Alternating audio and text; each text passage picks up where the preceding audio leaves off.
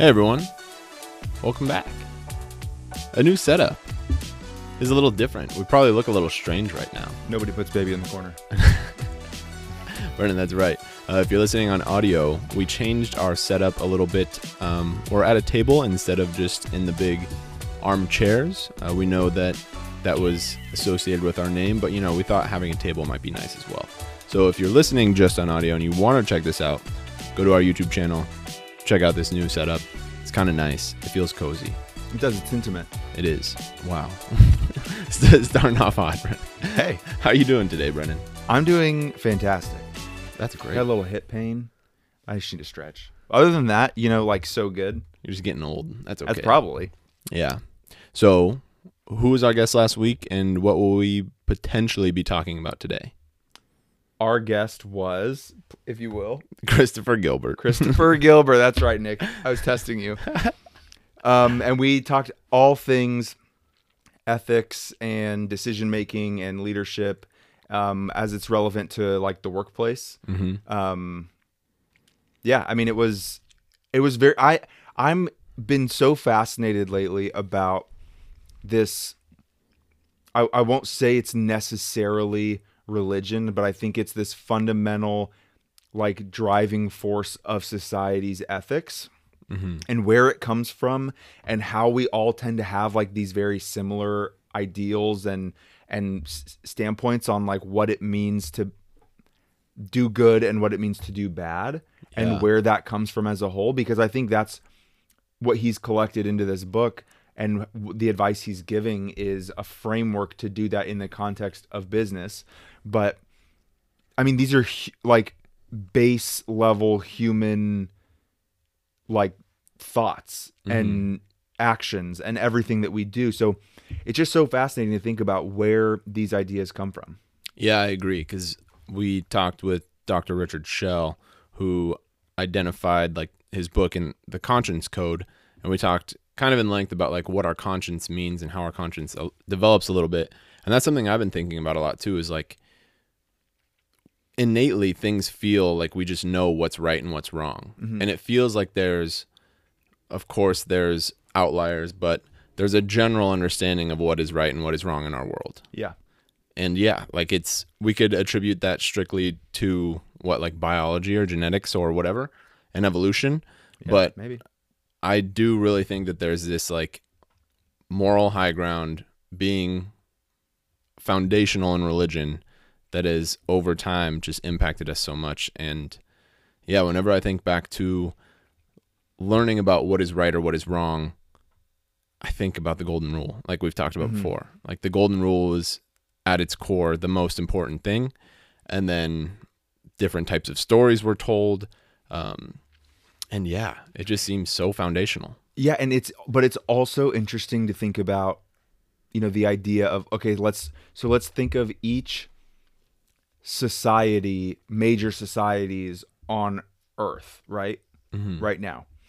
And we've got such a vast array of religions and ideals that have kind of dominated certain regions and groups. So, for example, the United States is very clearly when we colonized the United States, we brought with us a Judeo-Christian philosophy that came from Europe, right? Because that's where we came from. So it's so entrenched in our like beliefs and our way of life and the systems that we have in place here. It's interesting to me that isn't always true of civilizations who are not on that same like Judeo-Christian type framework. Like, for example, like, not to overly, I'm not going to speak for like Middle Eastern countries, but like they have a very different interpretation and set of religious beliefs that are so deeply ingrained in their way of life. And I think you can see that, there's a ton of overlap, but there's also some big differences, and culturally there's, things that we don't all do the same.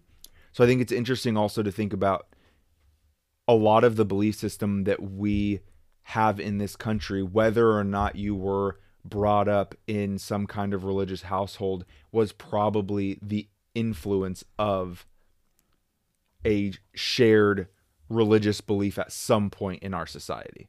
Right. Yeah, and that's weird to think about. Yeah. But then I think about how there's a lot of things in religion today, specifically speaking of Catholicism, because that's what I know most about, that are just kind of ridiculous and that we've denounced and that we've started to move past a little bit. Mm-hmm. And if those things are there, I mean, I know both can be true, that it can be true that those are our foundations that are really impacting us and really affecting our conscience and our decision making between what is right and what is wrong. But at the same time, I think they were very wrong too. Mm-hmm. So like, how much of it is just religion? Yeah, well, I heard a really interesting point lately on a podcast, and it was talking about how back when we did not have a thorough body of science to lean on for answers, it was extremely practical to have a religious belief to lean back on to give you answers to things that you did not have the capacity to have an answer for. Mm-hmm. As we developed more science, we no longer needed religion to serve in the same function that it once did. You know, we don't question what it is in the vastness of the solar system the same way that we do, like, because we've put somebody on the moon. You know what I mean? So we have a bit of a deeper understanding of what's out there. Not fully. Obviously, there's like the way out there stuff that, you know, we can obviously contemplate. But from just having answers, even just biologically, how life is created, how far, like, they didn't know that stuff, right? So they needed answers. They needed origin stories. They needed something to fall back on. So I think where we're experiencing, I think, a lot of like this weird increased spirituality, decreased religious belief, you know, a lot of people searching for meaning and not really knowing where to go. I think we're just at a weird point in the timeline where people have answers to a lot of things that can be provided through science, and religion didn't adapt to then still provide answers in a number of different ways that people still need. It's still trying to serve as this like origin story, end all be all kind of a belief system, but we're past that. So religion needs to move with it. And I think honestly, in a weird way, kind of going back to the more philosophical foundation that religion can provide, not necessarily for the purpose of genuine answers, but as a genuine guide. And then where appropriate, I think there is a huge intermingling that can be done between science and religion to come to the same answer, but understanding it from like a religious interplay rather than throw out the science. I feel like a lot of people get turned off by the religions because they're told that this is the answer that you only answer you need, and people are like, well, that's stupid because I have all this science information, and like, you're wrong. Mm-hmm. And then people are like, that's where I think some of the dogma can take over, and it can be like, no, like, this is it, this is the end all be all, like, you have to believe this. And I think it just doesn't serve people anymore that way. Mm-hmm. So I'm curious to see and I think this is what Jordan Peterson is doing with a lot of his lecture series, and his books, to be honest, are all off of that foundational work he did with his first book, Maps of Meaning.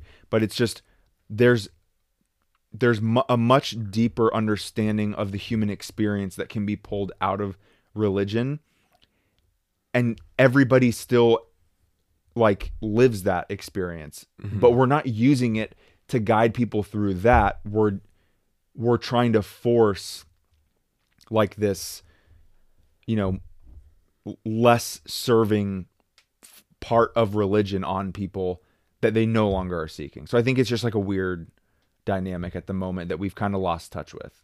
Yeah, and we're pretty quick to like blame or judge with that. Like, trying to have empathy for people who are very extremists on one side.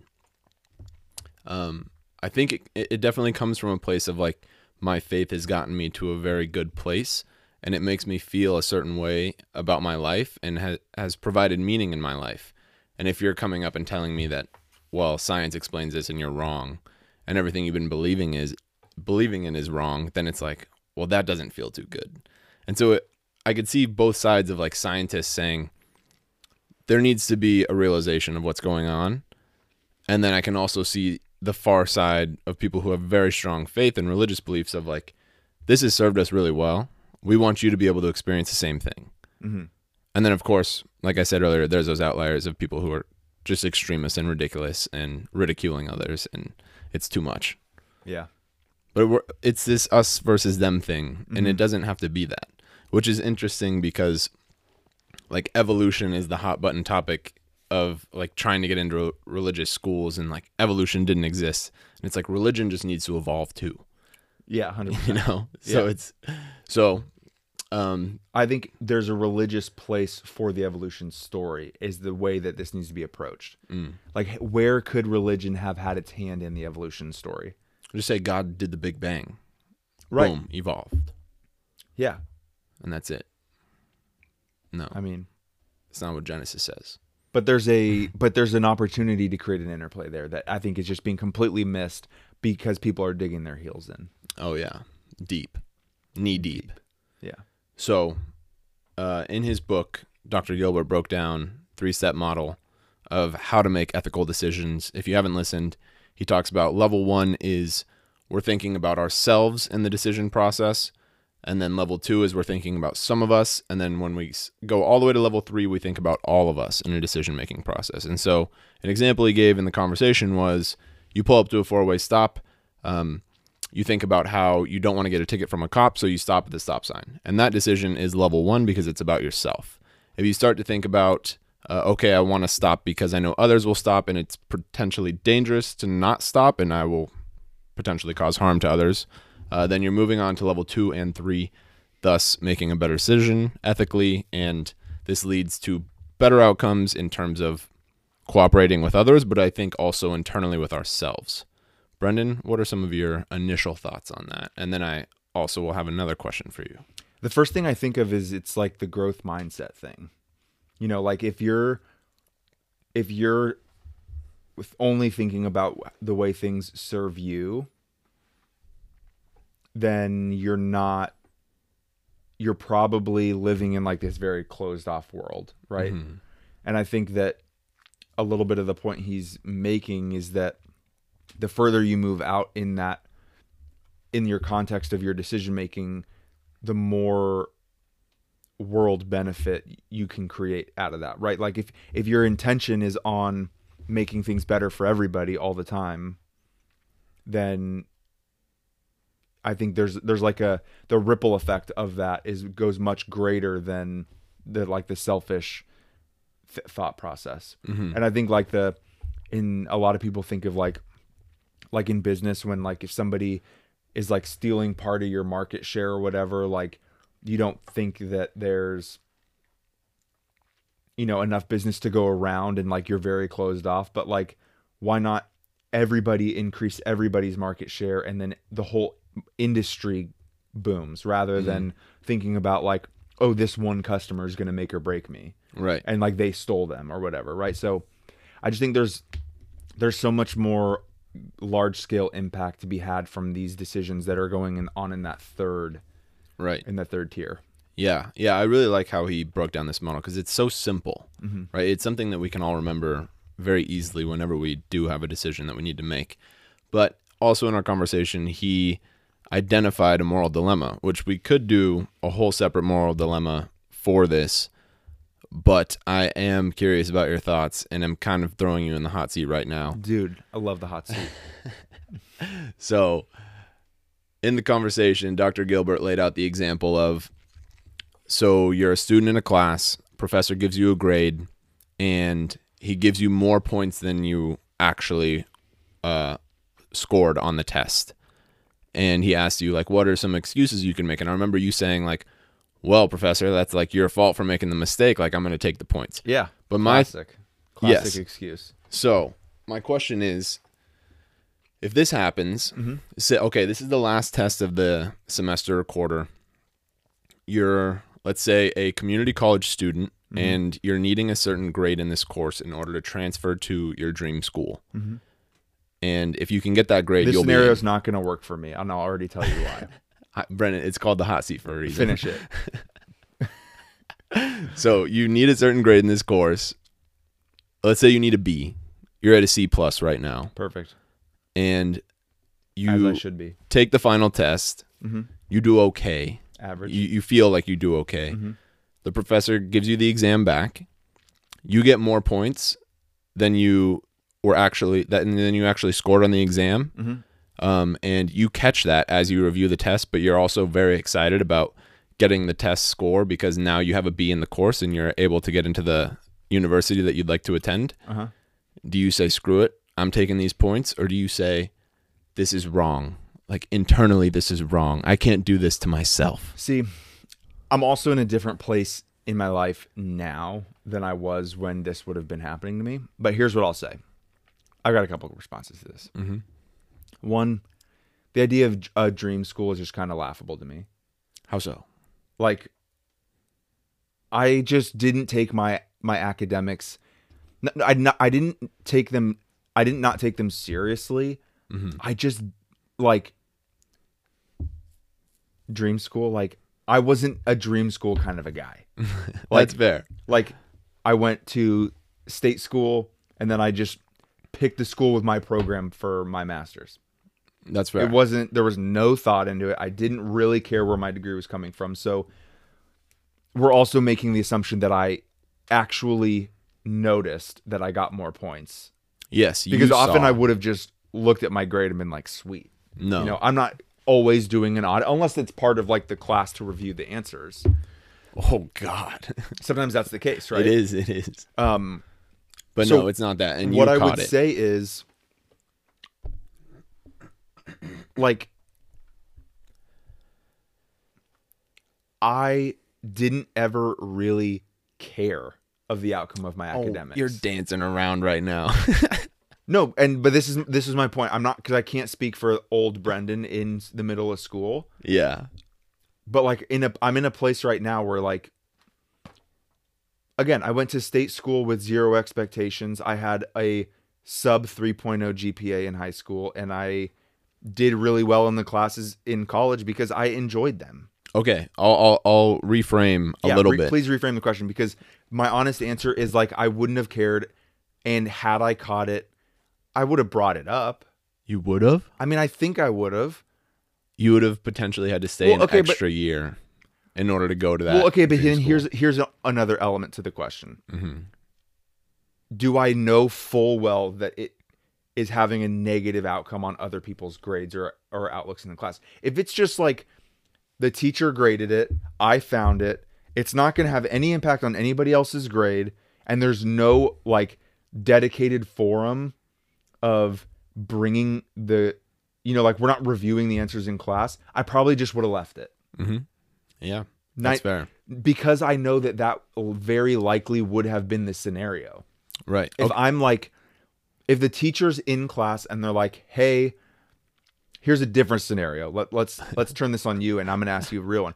Teacher goes, hey, I cannot remember whose test it was on, but there's 3 people out there. Oh, damn. And I know I gave you points on an answer I should not have.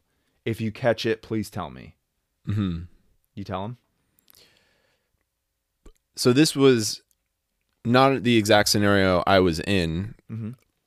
but I went to community college and I had a dream school being Berkeley. Like, I set my mind that I really wanted to go there. And so I knew that I had to obtain certain grades in certain courses. And so it never came down to one specific test, but it would be a really hard decision of whether or not I would go up there. Yeah. If you felt like you had something writing on it, right? Yeah. Yeah. I never felt like anything was writing on my grades in a class or anything. I failed anatomy. I'm like, I didn't care. I wasn't like going to go in the next time around and just like cheat my way through and not learn it. Like, I was going to say, you know more about anatomy than anybody. I will not claim that I never looked at somebody's test for an answer or whatever. I think everybody has. Right. Like, and there's like or you overhear somebody talking about it in the middle of the test to somebody else, and you're like, all right, well, fuck, I need that answer. What was that? Yeah. But here's what I will say. I never cared if I did awful on a test. I really could not have cared less. I didn't like it, but like, it was never it never trumped me actually feeling like I knew the information. Yeah, and that's a shame, right? Because we do have a system that's set up to where we kind of do need to care, but like it shouldn't be that way. It should be like, how much am I getting out of this course? What am I learning? Yeah. Yeah. But I want to rephrase this question. All right, send it. So in your Masters of HR program, Okay. you have one more course to take. Okay. And if you fail, you have to retake that course, which means paying tuition again, which also means staying out of the job market again. I mean, like, I made my bed, I'll sleep in it. Like, if I literally did not pass the class and I had to retake it, Yeah. I mean, I'm like, the only option is to move forward.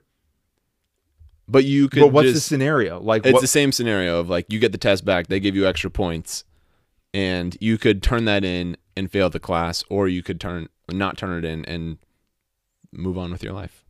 I think it would, like, that circumstance isn't enough circumstance for me to make a decision on what I would do or not. There would need to be more details. Like are we reviewing these in class, and like they're brought up on a group forum. If you're just like, I'm sitting at home, I see that I got more points, I guess. But see, like, this is also super tough because so many points are like written response, and that's subjective. So I don't know that I mean, I don't understand really a scenario, and maybe this is why it doesn't really resonate with me. I don't know that there's a scenario where it wouldn't be blatant to the professor grading. Right. You know, That's like fair. like a multiple choice. Like, if I found that the answers were wrong between me and a classmate, you know, I would tell the class, and I got it right, they got it wrong. Well, then maybe it'd be like, hey, do you want to tell the teacher that like you got the points wrong? And if the result was mine was wrong and I needed to be docked the point, like I'm not thinking that far ahead about like, what is this going to do for me in the long run? Yeah. That's fair. So like, it's super contextual. So I get the point. Likely I will say I would not have done anything, but You're a bad man. I just don't like that situation. I don't know that I'd care. You would care a lot, wouldn't you? Like, we'll see. And here's another thing. Like, my master's program, you gave me a scenario that wasn't accurate. Yes. Because But what if it was? No. What I mean is, in your scenario, you said I was going to have to pay tuition again, but you pay by the unit. So if I had to retake one class, it's not like I'm paying full year's tuition again. Yeah. So like, it would just be to retake one course. It's a minimal. This is expense. a 16-unit course. See, this is what I'm saying. Like, the situation would need to be like super specific, and like, I still wouldn't even know the answer. But like on the spotty framework you gave me, I can't imagine I would have cared so much. Right. That's fair. Yeah. Well, Brennan, again. Like, you I know, remember in 4th grade was the first time I failed a class or failed a test. Mm-hmm. And it felt so terrible. I think I'm just numb to like failing. Oh my at this God. point. Dude, 4th grade was the same year for me. It was Yeah. a history test. Same with me. And it was like on the American Indians and like the Native American Studies chapter. And I just like could not get the dates down. And like, Probably because it wasn't taught well. probably wasn't. But my point is like, and then I at least failed one test a year from there on out in all of my academic career. Yeah. I remember this specific instance in my 4th grade classroom. One of my classmates was like, a lot of people did bad on this one history exam. One of my classmates was like bawling. Like, I've never seen them so broken up. And I was like, oh no, they must have done so bad. And this was a really smart person, like academically. And I was like, what did you get? And they were like, I got a C+. And I was like, oh God, I should feel so much worse. I got like a 54. Like, I should be heartbroken, but I was. You're over here thinking that they got like an 18%. Yeah. I was like, damn, I must be pretty proud of myself. Like, Yeah. the smart kid's doing worse than me. And I Right. was like, nope. Yeah. They're just all beat up. And you know what? Another thing, I was always in school, like in my like, 35 kids in my K through 8, Mm-hmm. right? Was by no means the smartest person in my class. I was the bottom quarter, 100%. And then high school, again, probably bottom quarter. I was gonna say, so I remember I just had no self-esteem wrapped up in my academics ever. Yeah, can you explain further? I just, like, I never felt, except for maybe the first few tests that I failed, there was never a point where I was like, I failed this test, I'm a bad person. It didn't rattle me. That's good. You know what I mean? Yeah. Like, What did you care more about? You know what? I always, growing up, like, I didn't like disappointing people. So that would have been the hard part of failing. Yeah. But,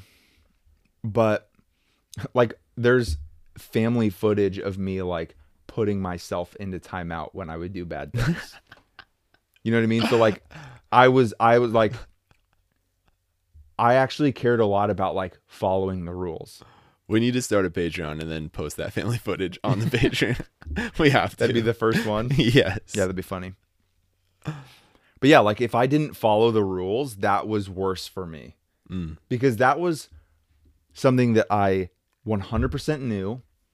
It was 100% in my control to follow.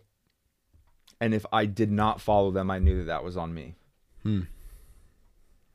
That's way more important. Yeah. I don't know where, like, that got instilled in me, but that's just my, yeah, I never cared academically, because, like, it's like, that's not a reflection of me. No, that's so important. And I think that speaks a lot, like, to who you grew up around and also your own temperament, right? But yeah, like, that's it. That's a huge strength.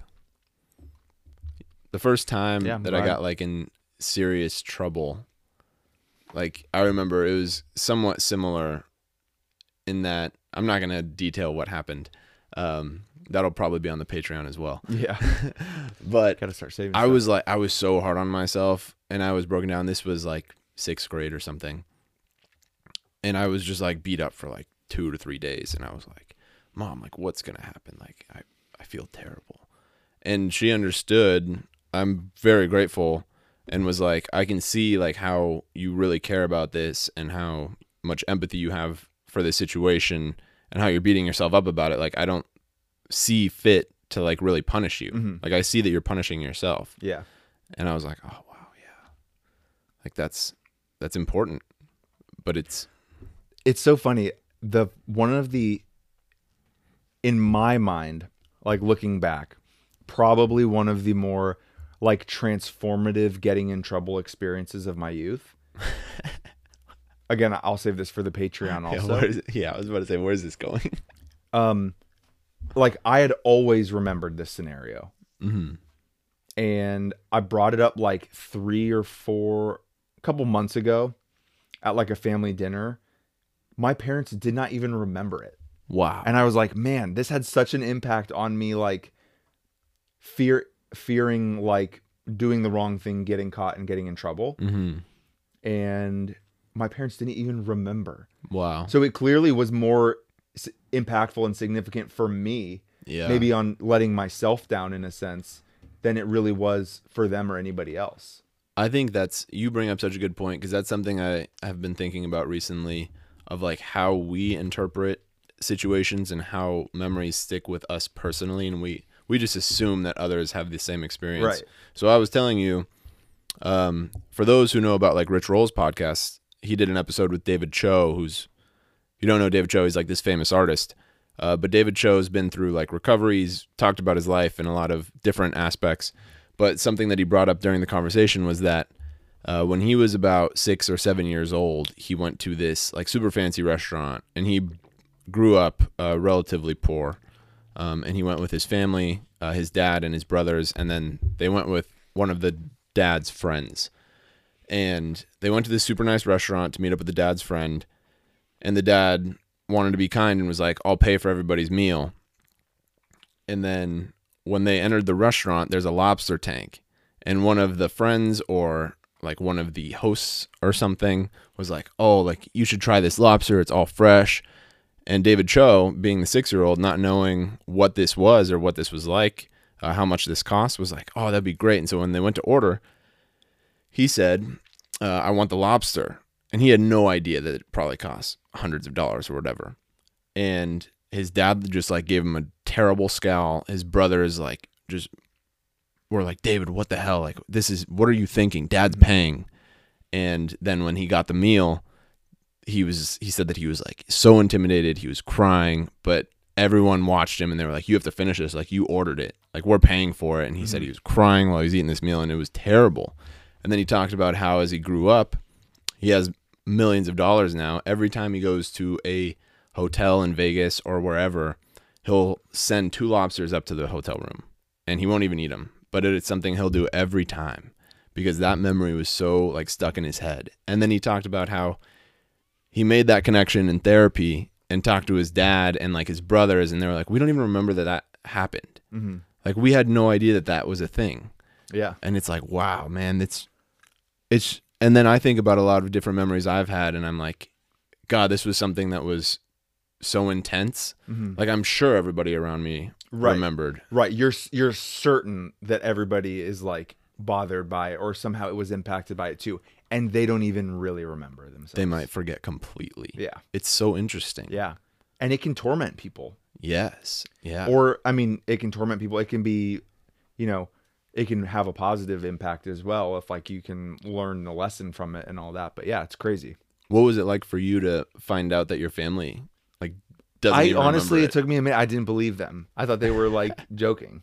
And you were like, guys, are you serious? I was like, there's no way you don't remember. I was like, you do not remember this. Like, I really had a hard time comprehending the fact that they wouldn't remember. Yeah. It's strange because it's the feeling's so visceral whenever you think about that memory. Oh, yeah. Yeah, it's deep. Well, we've gone for about 32 minutes. That's right. We can keep this one a little shorter, let the Anything people you want to say week. to just maybe wrap up the whole conversation?